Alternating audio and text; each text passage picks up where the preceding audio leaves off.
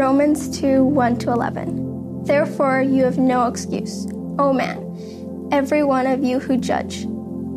For those who passing judgment on one another, you condemn yourselves because you, the judge, practice the very same things. We know that judgment of God rightfully falls on those who practice such things. Do you suppose, O man, you who judge those who practice such things and yet do them to yourselves, that you will escape the judgment of God? Or do you presume on the riches of his kindness and forbearance and patience, not knowing that God's kindness is meant to lead you to repentance?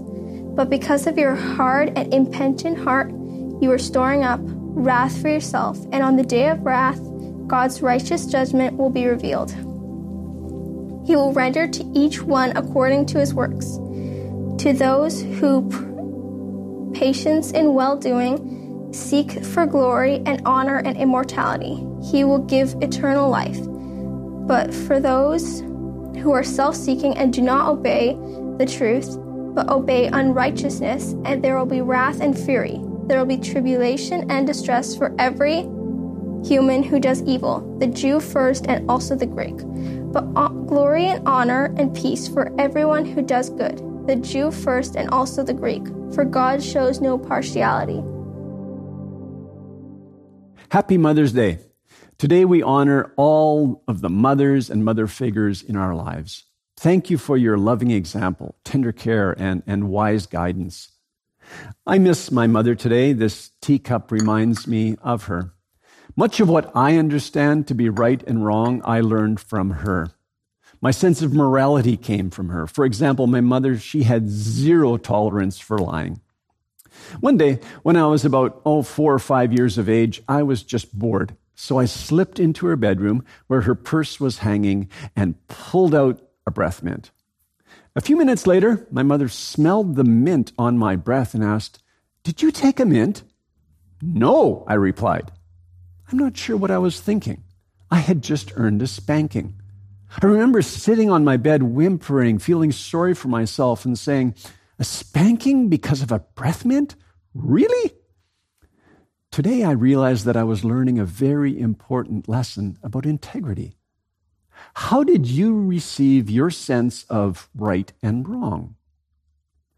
I'm one of 4 boys, number 3 of 4. My father, he built bridges for the Department of Highways during the day and ran our farm in the evenings. So my mother often had to care for us boys on her own. And we were not always the best behaved children on our street. My mother, she loved us, she cared for us, but sometimes she would joke that God just had not been just with her in giving her only boys. Could God not have given her at least 1 or 2 good daughters? Did God consider her unworthy? One of her favorite sayings that my daughters will forever remember is, "Good girls, bad boys."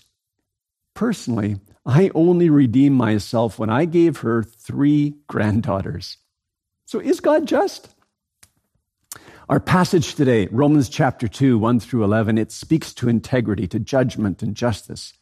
Can we humans judge others? How should we respond when God doesn't appear to be judging us? If God does decide to judge, on what basis will he judge?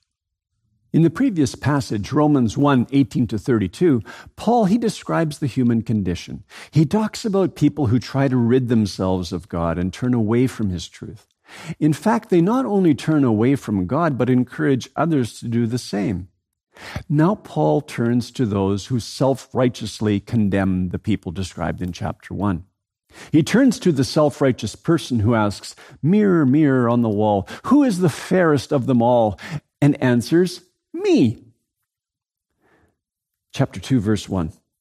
"Therefore, you have no excuse, O man, every one of you who judges. For in passing judgment on another, you condemn yourself, because you, the judge, practice the very same things. We know that the judgment of God rightly falls on those who practice such things. Do you suppose, O man, you who judge those who practice such things and yet do them yourself, that you will escape the judgment of God? a shift occurs in Paul's language from chapter 1 to chapter 2. He shifts from the third person plural, they, to the second person singular, you. What's happening? Paul enters into this conversation with an imaginary person here. He engages a common ancient literary device called diatribe. He enters into a dialogue with an imaginary opponent using questions and answers in order to engage his readers. Paul had preached the gospel for more than 20 years in Jewish synagogues, city halls, and market squares. He knew how people would respond to his message. He knew their questions. Here in Romans 2, he allows his hearers to overhear his conversation with this imaginary person who thinks he or she is morally superior, and they, his hearers, can self-identify. Like the Jews, many Greeks and Romans wrestled with the pervasive reality of human evil in their day. For example, Seneca, a contemporary of Paul, was a Roman moral philosopher who extolled moral virtue and condemned idolatry. In our passage, Paul is critiquing all moralists. That is, all people who seek to live an upright moral life, but also tend to regulate the moral life of others, and in doing so, easily cast judgment on others for their moral failings. The person addressed reads chapter 1 and says, "Exactly, Paul. That's what's wrong with the world. Thanks for exposing the problem of evil in our society.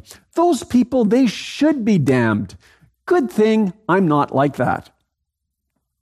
Whoever the imaginary person is, they don't see themselves included in the list of 21 vices at the end of chapter 1. Maybe they haven't gone down the road of idolatry, unethical living, and relational breakdown, but they overlook the heart attitudes listed. Have they never spoken evil of anyone? Is there no hint of pride in their hearts? The people addressed are so taken up with the faults of others that they don't see their own sins. Jesus tells an infamous parable in Luke chapter 18. Starting in verse 9, he also told this parable to some who trusted in themselves that they were righteous and treated others with contempt. 2 men went up into the temple to pray, one a Pharisee and the other a tax collector. The Pharisee, standing by himself, prayed thus, "God, I thank you that I am not like other men, extortioners, unjust, adulterers, or even like this tax collector. I fast twice a week. I give tithes of all that I get." The scene would be comical if it were not so painfully common. There's a Pharisee in the heart of everyone who esteems their own morality. In his Sermon on the Mount, Jesus bursts the balloon of moral superiority, Matthew chapter 7, verse 2. "For with the judgment you pronounce, you will be judged, and with the measure you use, it will be measured to you. Why do you seek the speck that is in your brother's eye, but do not notice the log that is in your own eye?" We humans are not very self-aware. The other day, I was considering a problem that I thought was quite complex. As I analyzed the situation, I quickly saw the shortcomings of the others involved in the situation. And then thankfully, I took the matter to prayer. And as I prayed, God revealed to me what I had contributed to the problem. I was not seeing the log in my own eye. I was humbled and had the opportunity to make some changes. We tend to have a double standard, critical of everyone except ourselves. In fact, we feel good about ourselves by tracking the failures of others. We even find curious satisfaction in condemning others for the very things we excuse in ourselves. In his first letter to the church in Corinth, Paul says, we're unable to judge our own hearts, much less the hearts of others. We need God's help and the help of others to see ourselves rightly. It's interesting to observe that when people are asked, are you a good person? Most people will say, yes, better than most. Are you going to heaven? For sure. Why? Oh, because I'm a good person. Have you ever told a lie? I guess so. Have you ever felt lust for another person? Oh, that's a tough one. Have you ever stolen anything? Well, kind of.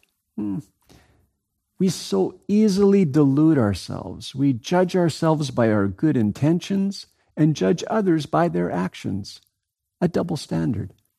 We humans are given to self-deception. We judge people who do what we do. Paul says the moralists, like the idolaters of chapter 1, are without excuse, without defense before God. They are not condemned merely because they judge others, but because they practice the very same things, Paul says, the same things they condemn in others. The word practice in verse 1 and again in verse 2 is the same word that Paul uses in verse 32 of chapter 1 for those who practice things deserving of death. If we take another look at the 21 vices listed in chapter 1, we will inevitably find ourselves. We are all without excuse because we all, without exception, have fallen short of God's standard of morality, his holy character.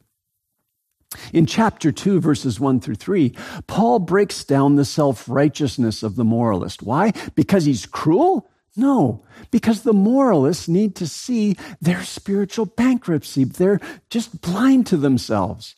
In verse 3, the pronoun you, it appears 2 times to emphasize you. Do you really think you will escape God's judgment? Our society is plagued with this kind of hypocrisy. Politicians condemning previous administrations and then doing the same thing. Preachers condemn other preachers and then do the same things. Younger generations condemn the former generations and then do the same things. The epitome of this plague of self-righteousness is what has become known as cancel culture. A person can be canceled, deemed morally unworthy based on a word, a gesture, a past sin, or whatever. And then the canceled person is shamed, and everyone hastily condemns and dissociates themselves. If you simply Google who was canceled in 2020, a long list appears. So tell me, who is not worthy of being canceled? Paul makes 2 points regarding God's judgment in verses 1 through 3. First, verse 2, the judgment of God rightly falls on those who practice such things. Another way to translate this verse is, God's judgment is according to the truth. God's judgments are based on truth, not pretensions or appearances. He is able to remove the mask of hypocrisy and discern the facts of the case. His judgments are based on the inner realities of the heart, not just outward appearances and actions. He sees it all. As I said earlier, my mother placed a high value on integrity. My youngest brother's name is Reg. On one occasion, she found a quarter in Reg's jean pocket. "Where did you get that quarter, Reg?" she inquired. Reg could not remember how the quarter had landed in his pocket. My mother decided to ground him in his bedroom until he confessed. When she returned after some time, Reg still could not remember. He remained grounded. Reg started to wonder how he would ever get out of his bedroom. So when she returned for the 3rd time, he said, "Danny Dumas gave it to me." She immediately sent Reg down the street to the Dumas home to return the quarter. Reg knocked on the door. Danny Dumas opened the door, and Reg handed him a quarter. "Have a quarter, Danny." My mother, she was a wonderful, strong woman. She had strong moral values, wanted her boys to be morally upright, but she was limited in her understanding of the facts. And to this day, Danny Dumas is thanking her for the quarter. God's judgment, on the other hand, is based on truth. In a book called The Wisdom of Solomon, written a few decades prior to the birth of Jesus, the Jewish author condemns the Gentiles, the non-Jews. But when he addresses the Jews, he writes this, "But you, our God, are kind and true, patient, and ruling all things in mercy. For even if we sin, we are yours, knowing your power. But we will not sin because we know that you acknowledge us as yours. In other words, I'm a Jew, so I'm okay with God. The Jews often believed that their heritage put them in a privileged position before God. They were loved by God no matter what they did. They did not need to worry about their sin. However, like the people addressed in chapter 1, they had exchanged the truth of God for a lie. Paul says they, along with other moralists, will be judged for their stubborn hearts. In verses 4 and 5, Paul goes even deeper. Not only are people self-righteous and falsely secure, but they also despise God's kindness. Chapter 2, verse 4. Or do you presume on the riches of his kindness and forbearance and patience, not knowing that God's kindness is meant to lead you to repentance? But because of your hard and impenitent heart, you are storing up wrath for yourself on the day of wrath when God's righteous judgment will be revealed. By their attitude and action, the moralists show contempt for God's patience. The word forbearance, it refers to the restraint of wrath. Because God shows restraint and exercises patience, people continue to sin. They presume on the riches of his kindness. That is, they show contempt for or despise God's goodness. They scorn God's tolerance. They act as if God being kind to them, it's just their right. When I was in high school, my father had a gold-colored Grand Parisian, big car. Grade 12, he would often let me drive his car to school.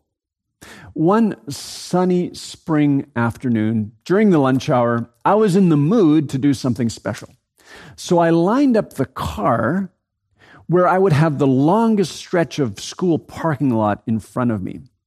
3 or 4 of my friends lifted the back end of the car. I revved the engine and they dropped the back end. It was the quintessential burnout, long, sustained, clouds of smoke billowing, people cheering. I finally had to brake the car because I was about to go off the end of the parking lot. Only one problem. I had almost burned all the rubber off one tire. The car now sat on a slight angle. When I sat down for chemistry class after the lunch hour, my teacher said, "Nice experiment, Ray." No discipline. But after school, I had to go home and face my father. I decided the best thing to do would be to own my actions and confess what I had done. We walked over to the car together. My father looked at the tires, then looked at me, just shook his head. No discipline. This was incredible. What a great day. Did the fact that my father extended kindness to me mean that I had acted rightly? No. Did the fact that my father didn't ask me to pay for the tire mean that no cost was incurred? No. We often interpret God's goodness to mean that we are right with God. Well, my career is advancing. I enjoy financial stability. And family relationships are pretty good. Money for vacation time is in the savings account. My pension plan is in order. I must have God's approval. We easily assume we're good with God and have no need to change if life is good. Paul says the opposite may be true. God's kindness does not reveal indifference to sin. Rather, it is meant to melt our icy hearts. We can sometimes become so cavalier in our sinning because we think God will simply overlook what we have done. As the French skeptic Voltaire once said, "God will forgive, that's his business." Certainly, a cavalier attitude towards sin is incompatible with a true relationship with Jesus. God's kindness is meant to soften our hearts and lead us to life change. God's kindness is meant to lead us to acknowledge our condition and do something about it. In similar fashion, the Apostle Peter writes in 2 Peter chapter 3, verse 8, But do not overlook this one fact, beloved, that with the Lord, 1 day is as 1,000 years, and 1,000 years as 1 day. The Lord is not slow to fulfill his promise, as some count slowness, but is patient toward you, not wishing that any should perish, but that all should reach repentance. But the day of the Lord will come like a thief, and then the heavens will pass away with a roar, and the heavenly bodies will be burned up and dissolved, and the earth and the works that are done on it will be exposed. God is exceedingly restrained. If you want a good biblical example, observe the patience of God in relation to Abraham, Isaac, and Jacob. Observe God's patience during Israel's wilderness journey and the time of the judges. Observe God's patience during the time of the monarchy. Centuries of patience. Not a few minutes like us, no, centuries. The Jews often thought they would be shielded from God's judgment just because they were Jews, the chosen people of God. They were good with God. They only needed good intentions to obey God. They had no need to meet God's standard of righteousness. But the truth is, no one is right with God because of ethnicity, national identity, social class, church affiliation, family background, moral superiority, or wealth of knowledge. No one. In the case of everyone, every person, the greatest obstacle to life change is a hard, stubborn, calloused heart. Hypocritical moralists do not value God's gracious forbearance and do not see that they need to change. They ignore the intent of God's kindness to their own peril. Presumption on God's patience is a fatal mistake. So Paul drives home his argument with utter clarity in chapter 2, verses 6 through 11. He will render to each one according to his works. To those who by patience and well-doing seek for glory and honor and immortality, he will give eternal life. But for those who are self-seeking and do not obey the truth, but obey unrighteousness, there will be wrath and fury. There will be tribulation and distress for every human being who does evil, the Jew first and also the Greek. But glory and honor and peace for everyone who does good, the Jew first and also the Greek. For God shows no partiality. In these verses, Paul appears to repeat himself. What is he doing? Well, he employs a Greek literary structure called the chiasm. The structure looks something like this. Verse 6, God will judge everyone according to one's works. Verse 7, people who do good attain eternal life. Verse 8, people who do evil will suffer wrath and fury. Again, people who do evil will suffer tribulation and distress. Verse 10, people who do good will receive glory, honor, and peace. Verse 11, God judges impartially. So you see the structure and the repetition. In this chiasm, the main point comes at the beginning and at the end. The principle is stated in verses 6 and 11. God will judge everyone according to one's works. God judges impartially. Jesus and Paul also quote this statement in verse 6. Each person will receive according to how they have lived. Before God, we are on a level playing field. God judges each person without favoritism. As I said earlier, I'm the third of 4 sons. If my older brothers were doing something wrong, they would usually involve me in some way. Then when we were caught, we would all be disciplined at the same time. The discipline was meted out according to age. Always my oldest brother first, then my second brother, and then me. So if my older brothers had been disciplined and they were crying, I knew it was going to be really bad for me. That waiting period was torturous. And for some reason, my younger brother, Reg, always escaped the discipline. Poor me. Why was my younger brother not accountable? Were my parents playing favorites? No, actually, one of their virtues was impartiality, but it felt as if they were being partial, unfair. After all, why should the discipline end with poor me? As we saw earlier in verse 2, God judges according to the truth. He judges rightly. To show favoritism is to look only on the face of things or to see only the masks that people wear. God sees the person, not the mask. He sees the character, not the role played. He sees the heart, not only the appearance. This is the main point of these verses. And then with two carefully constructed statements, Paul explains the principle of verses 6 and 11. He talks about what we seek, what we do, and what we will receive. The basis for what we receive, our final destiny, is a combination of what we seek, our ultimate goal in life, and what we do, our acts of loving service.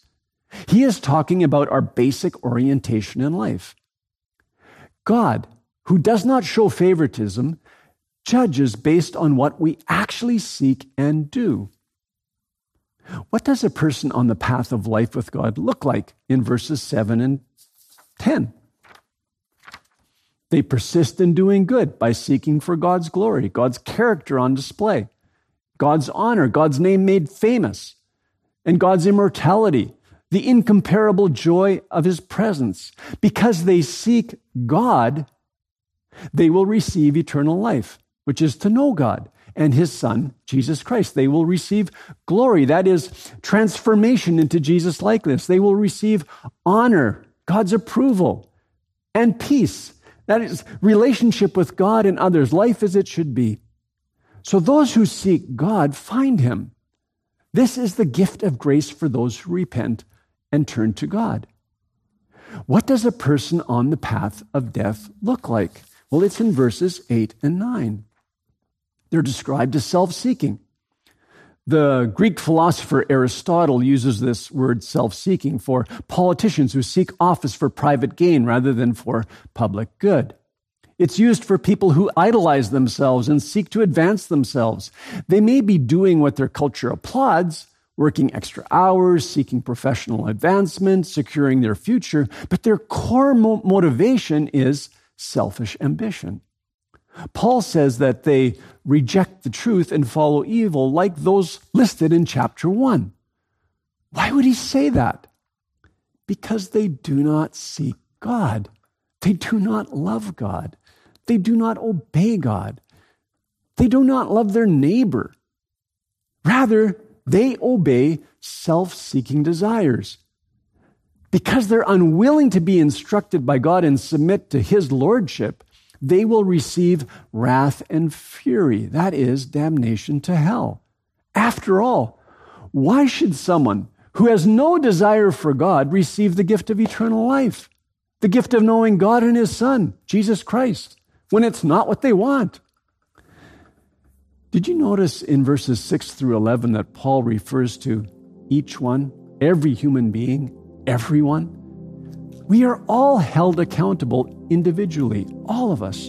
We're not judged by external appearance, social status, or circumstances. Before God, the playing field is level. We are judged according to the truth.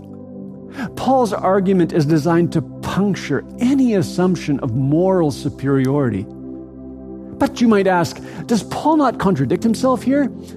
Does he not go against the entire argument of chapters 1 through 3, namely that we're all trapped in our own sin and cannot be saved by our good works? Certainly for Paul, no person can be saved by good works because we are all locked in sin and need to be rescued. Romans chapter 3, verse 20. For by works of the law, no human being will be justified. Romans chapter 3, verse 23, for all have sinned and fall short of the glory of God. Salvation, it depends exclusively on being made righteous before God the Father through faith in Jesus' sacrifice on our behalf. At the same time, the person who is justified by faith in Jesus will do good works. True faith gives evidence of its authenticity through action. Good intentions and verbal confessions are not enough.